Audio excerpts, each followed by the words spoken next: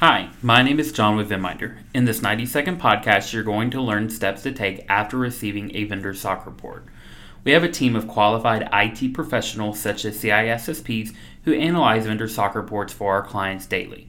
SOC reports are important to review as they can help identify the controls your vendor has in place to secure your data and whether those controls are adequate or faulty. Here are 7 steps to take after you receive the vendor SOC report.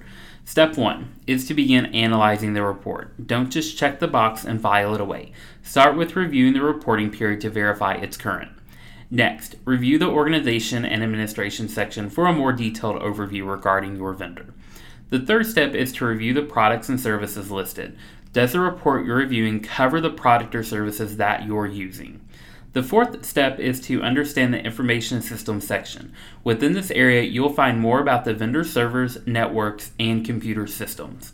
Fifth, look at the data center information. Confirm that the vendor is sufficiently protecting information with proper access controls, monitoring, and environmental protections.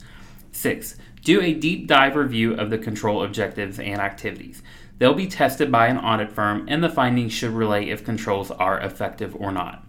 Finally, review the complement user entity controls and verify that your organization has implemented them.